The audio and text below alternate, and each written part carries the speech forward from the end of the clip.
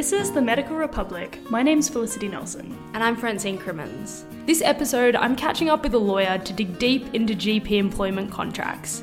It turns out if you're employed under the wrong conditions, you could be owed a lot of money from your practice. But first, menopause. It happens to every woman, but what if you could delay it or stop it in its tracks entirely? Well, at least that's what one company claims that they can do.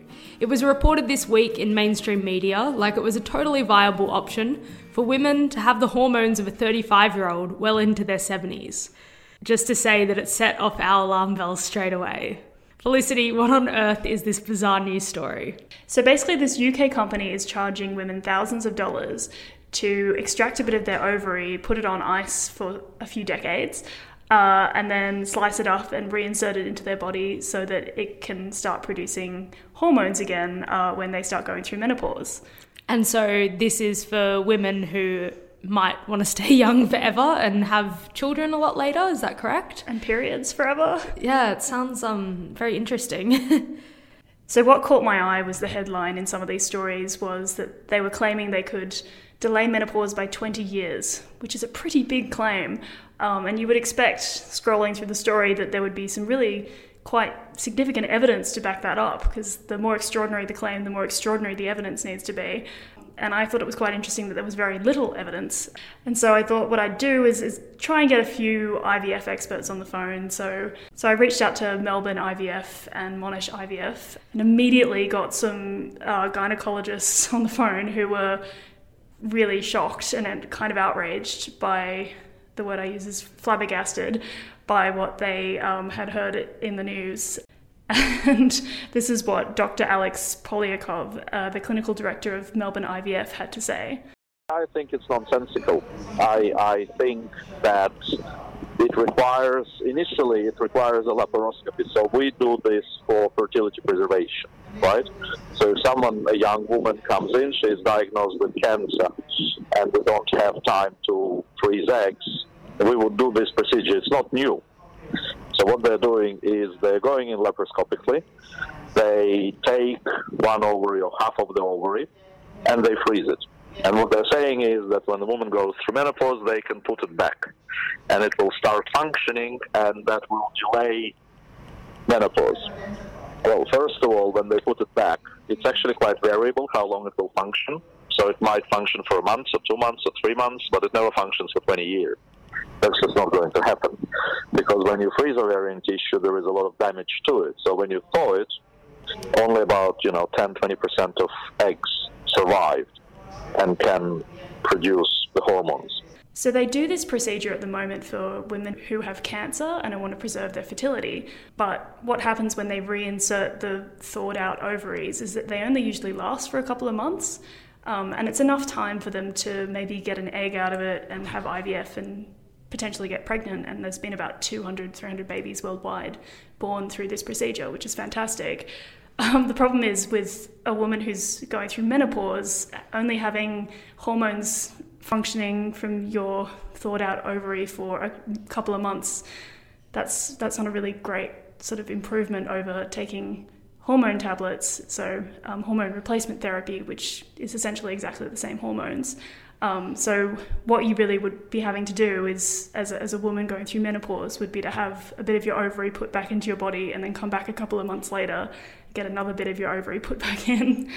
And then there's the potential of it not even functioning, so not producing hormones. And the reason this is because when you freeze ovaries and you thaw them out, about 80-90% of the eggs die, and that's because there's no blood supply in the freezing process. It takes a few days for the blood vessels to kind of grow back into the ovary tissue. So it's a very delicate, difficult process that has a really high failure rate. It's very difficult to see why a woman going through menopause would choose that option over something that's very reliable, like hormone replacement therapy. So I spoke to another expert that said that if you take hormone replacement therapy for 5 years, there's no evidence to show that there's any adverse events from that whatsoever. So what they're offering here is an incredibly expensive service that would cost you maybe $10,000 to have the first procedure, and then freezing it is another $500 every single year. and then you'd have to have the procedure to have it put back in, and it can be put back in several different places. So for cancer patients, sometimes they'll put it back where the ovary was in the first place. The idea is that it would start to go back to its normal monthly cycle and the woman could get pregnant naturally, which is great.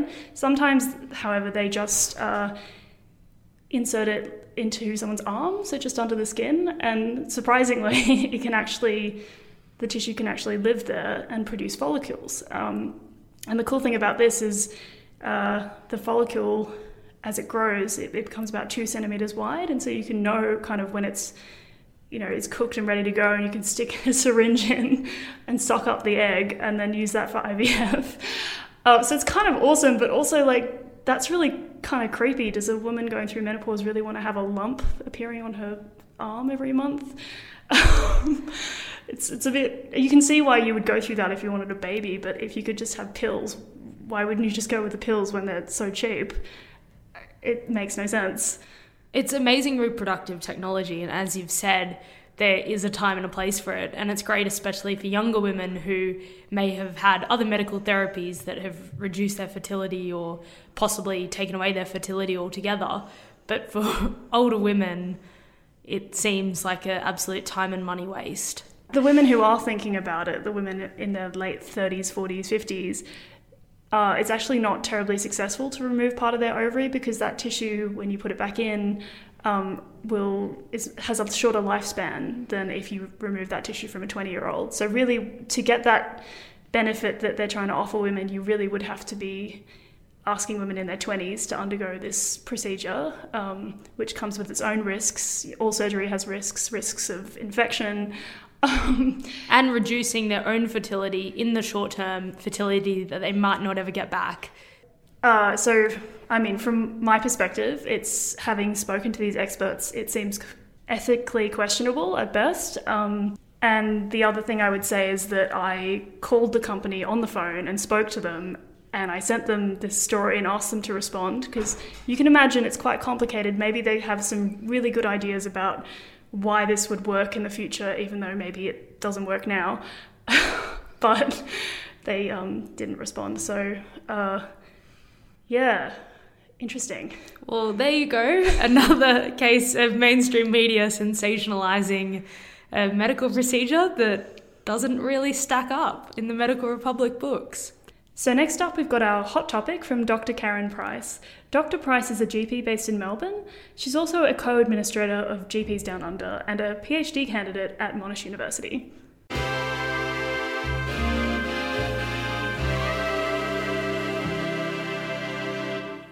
Well, we thought we'd talk about sexism and tie that into the recent furor over the government proposal for domestic violence counselling. And certainly online we find that it's a very hot topic.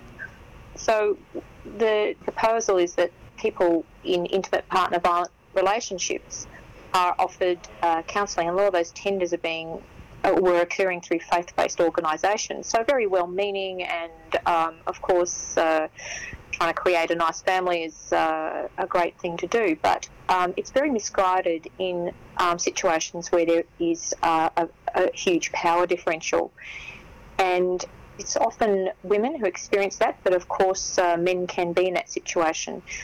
On Twitter, the outpouring from many health providers in this space was instructive.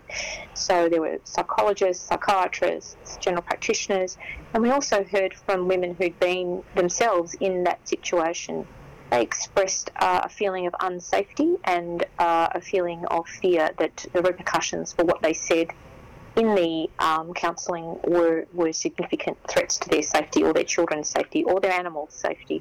So in normal couple therapy counselling, there's an assumed agreement that there's a 50-50 responsibility, and that's absolutely not the case if it's a female experiencing the violence, which it often is, not always. We also talked a little bit on social media in this very interesting time, because it seems like all the lines converge, about Louise Stone's work on sexual assault for female doctors and the experiences of sexism of female doctors, which we also talked about. So it's a whole layer of different experiences, and not conflating one with the other, but perhaps just looking at how we respond to it, both as GPs and as people and as a society, that we probably need to do a lot more listening to this in our culture and face the rather ugly underbelly of how power can operate.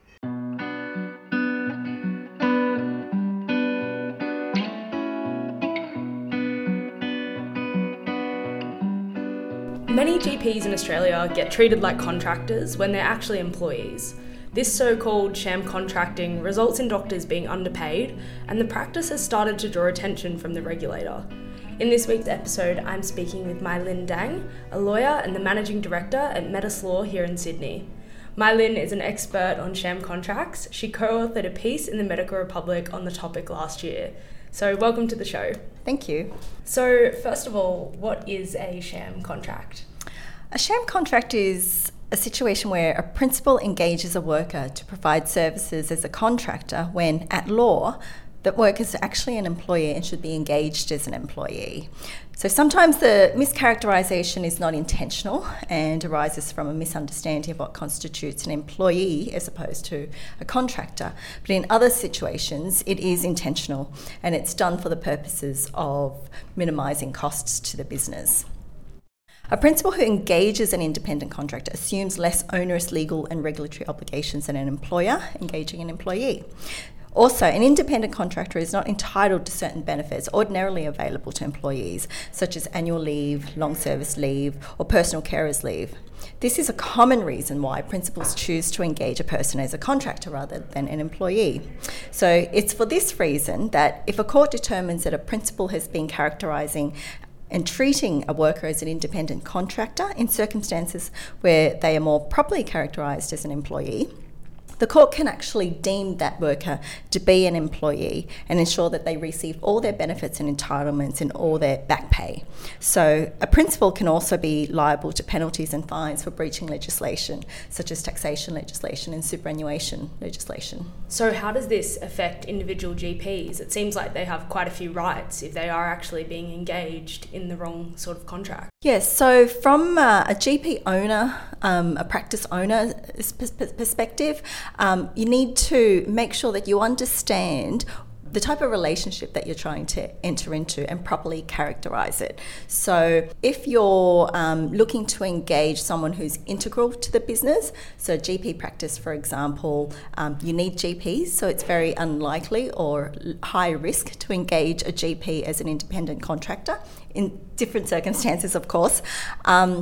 You need to then look at the nature of the relationship, how that person fits in within the business, in particular two factors: the control that the owner has over the individual worker and how much that individual worker is integrated into the actual business. So the more control and the more integrated that worker is within the business, the more likely they are going to look like an employee as opposed to an independent contractor. From a worker's perspective, being mischaracterised would result in, as I mentioned before, possibly being underpaid and not being able to receive the full suite of benefits that an employee would otherwise be entitled to. What are the telltale signs that a GP might be signing a sham contract? So the telltale signs are firstly, looking at whether or not it's referred to as a contractor agreement. A lot of times the employer and the employer will characterise the relationship by saying in the contract that it's an independent contractor relationship when in fact it's not. And it's not when, firstly, the practice, for example, might dictate the hours of the worker, what hours they work, the nature of the work that they do, whether or not they can refuse work. So the element of control over the work, where they perform that work as well. And if they start to look like they're a part of the business, so things such as having a business card with the practice's logo on it, having an email address with the company's name if in there it. are photos on the website. If the photo's on the website and it looks like they are a part of that business as opposed to being a consultant to the business. But again, it's a very difficult area because there's no one single thing that will make a worker an employee as opposed to a contractor. It's the whole factual matrix, and a court will look at the entire relationship and how that person is integrated and whether or not they are controlled by the practice to determine. What can GP owners do to minimise this risk of accidentally creating a sham contract? Yeah, so the first thing is to understand what it is that you're trying to, or who it is that you're trying to involve in the business. It does depend on the circumstances. So if, for example, you have a big database of patients and you only have 2 GPs, that may be inadequate resources to service those patients. And so in those circumstances, a GP who is engaged on an ongoing basis in order to allow you to service those patients on an ongoing basis is unlikely or less likely to be a contractor because they're integral to the business.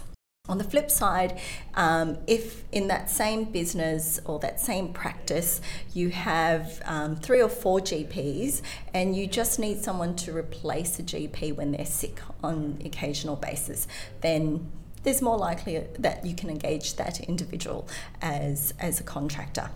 If you've been able to characterise that individual as a contractor, one way to minimise the risk of a court characterising that worker as an employee is to contract with either a company or a trust or a partnership. And the reason for that is a company or a partnership or a trust can't at law be an employee.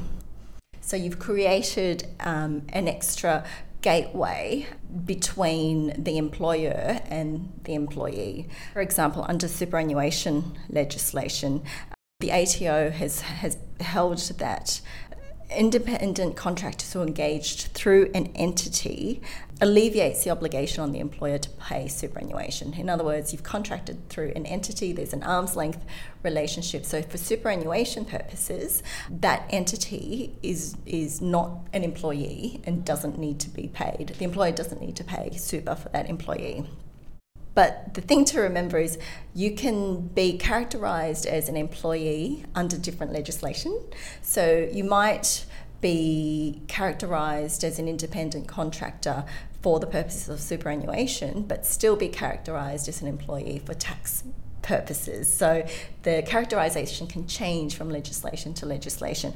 But the structure of that arrangement is one way to minimise the risk. And the other very simple way to minimise the risk is have a really clear contract that specifies things such as who is responsible for determining work hours, what work needs to be performed, which party bears the risk of defective work. So contractors usually bear the risk. If something's gone wrong, they need to fix it and they could possibly make a loss as a result of fixing defective work. Other things to consider is who provides equipment and tools for the work and whether or not the worker can work for other businesses. And then cover off things such as who pays for workers' compensation insurance, workers' superannuation, PAYG. So tie up all those issues to make sure that you move it closer to an independent contractor if that's the intention, or an employee if that's the intention. I did want to ask, has there been any cases in general practice? Absolutely.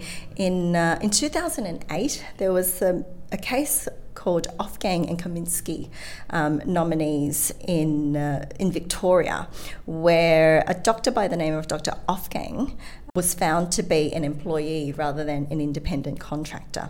So in this case, Kosminski Nominees was the service provider to the medical practice, and it engaged Dr. Ofgang. So the court considered a few factors. Firstly, it looked at control, and it found that Dr. Kosminski from Kosminski Nominees decided who did what in the practice and gave directions and exercised control. So the employer was dictating the work of the employee. So while Dr. Ofgang himself had the ultimate discretion in the way that he carried out the work, the court found that that's expected of a medical profession. professional. So Dr. Ofgang made those decisions, but ultimately the day-to-day work was controlled by the employer. Also, Dr. Ofgang had been working the practice for 8 years and hadn't been employed by anybody else or hadn't provided services to anybody else. And the court held that there was an expectation that Dr. Ofgang couldn't provide services to anybody else. The doctor also worked out of the premises of the employer, and aside from a stethoscope that the doctor supplied, everything else was supplied by the employer. So computers, furniture, administrative staff and other medical equipment. Now, Kosminski claimed that if Dr. Ofgang worked anywhere else, the doctor couldn't claim any rights over patient goodwill, so the relationships with the patients, and that was set out in their contract. So again, another identifier that this is an employee relationship rather than a contractor relationship.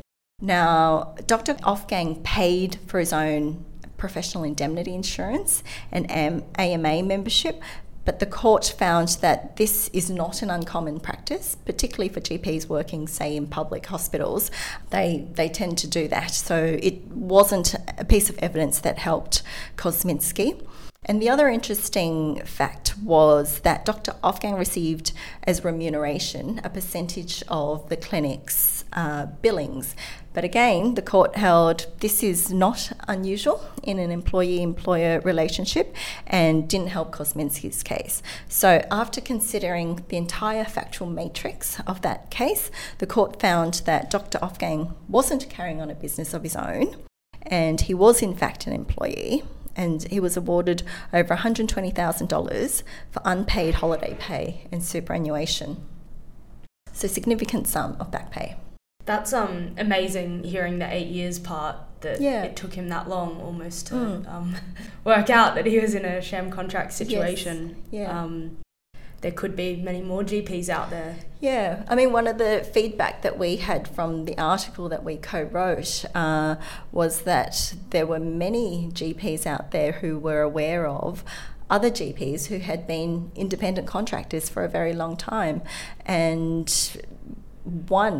if it's a GP practice, like I said before, it's very difficult to argue that you're not providing an integral service to the GP. And two, the longer you're with that GP practice, the less likely you're going to look like an independent contractor.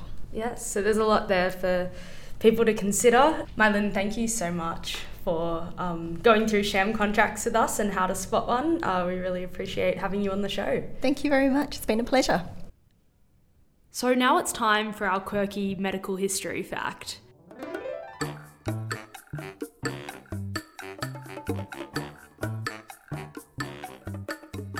So you might remember a little while ago we had an episode where we interviewed a doctor who worked in Antarctica. He was there over a summer season. What you may not know is that doctors who work in Antarctica over a winter season are almost always the only doctors on a base. And that means that they need some rather bizarre health modifications. But basically, you have to go and have an elective appendectomy before you travel. And I know what you're thinking, because I thought the same thing. So why not just get it removed in Antarctica if you have a problem? So the short answer is simple. So firstly, if you're the only doctor in Antarctica, you have important jobs to do. One, you have to be there to treat everyone else. And secondly, Antarctica is so remote. So basically, if anything went wrong, or you did get sick, there would be no one there that could help you. You were literally out in the cold. Okay, but why specifically the appendix? Yeah, so as most things, it comes with a history. So a man in the 1950s was an Australian explorer, and he had an emergency appendix removal, and he was on Heard Island at the time. It was very expensive and really, really hard to evacuate him. So it became a law for all Australian explorers to get their appendix removed from the 1950s. But something happened in the 1960s which really cemented this rule in place. And I'm sorry for anyone who's Russian for the following pronunciations. But basically, a Russian GP called Leonid Rogasov went to Antarctica in the year 1960, and he was the only doctor stationed at the Novolarskaya station. And while there, he developed an appendicitis. So before long, the 27-year-old was tired, weak, nauseous. He had pain down his right side, all classic symptoms.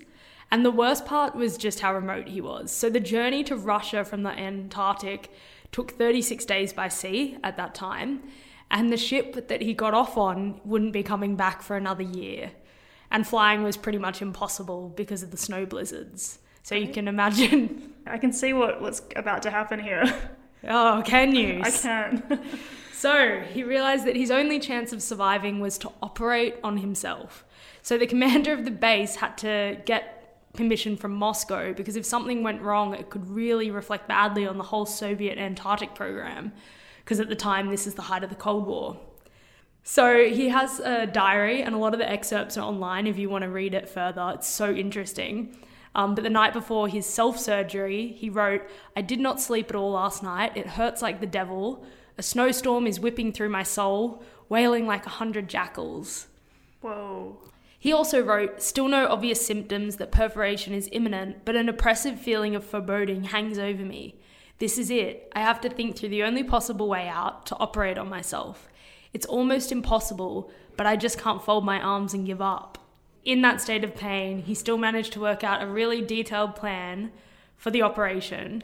And so then he assigned all these different roles and tasks for his colleagues to do. He outsourced. He did. The way that he planned to do it was that he would operate through the reflection of a mirror, and that people would hand him tools and hold a light, and he would look in the mirror to know where his guts all were. Really easier said than done in his case. So he even told them what to do if he lost consciousness and how to ventilate him or give him adrenaline. Major thing is that he could only have local anaesthetic because he had to be fully conscious, and he could only have it in his abdomen wall. But once he cut through and removed the appendix, he had to have no pain relief because he needed his mind to be clear so that he could put himself back together, essentially. The most amazing thing is that he writes in his diary that he felt sorry for his assistants. Oh, wow. This is a GP, right? This What is a sweetheart. Russian GP, yeah. Oh my God. What, do we know what happened to him in the end? Yeah, so it kind of gets worse and better and more amazing. So very quickly he worked out that the mirror idea wasn't going to work because the inverted view was too difficult. So he ended up doing the whole operation just by touch. Yeah. Did you practice on anyone else first? That's what I would have done. The most amazing thing is that the surgery was a success, and he was back to his normal duties within 2 weeks on the station. And in hindsight, he made the best choice on that day, because a few months later, the ship that was meant to come and take them back to Russia actually couldn't get to them because of very, very severe weather. And for a few weeks, they actually thought that they would be stuck in Antarctica for another year. So if he hadn't done that operation, he would have certainly died. Luckily, however, they did manage to finally evacuate them all through flight. But yeah, he went on to live a very happy life, had children back in Russia, told the BBC all about it. That's fantastic. And just as a note for now, a lot of doctors who are quite interested in this part of history, that if we're going to start a colony on Mars or outer space, that anyone going should also have elective appendectomies so that the similar situation doesn't arrive in outer space.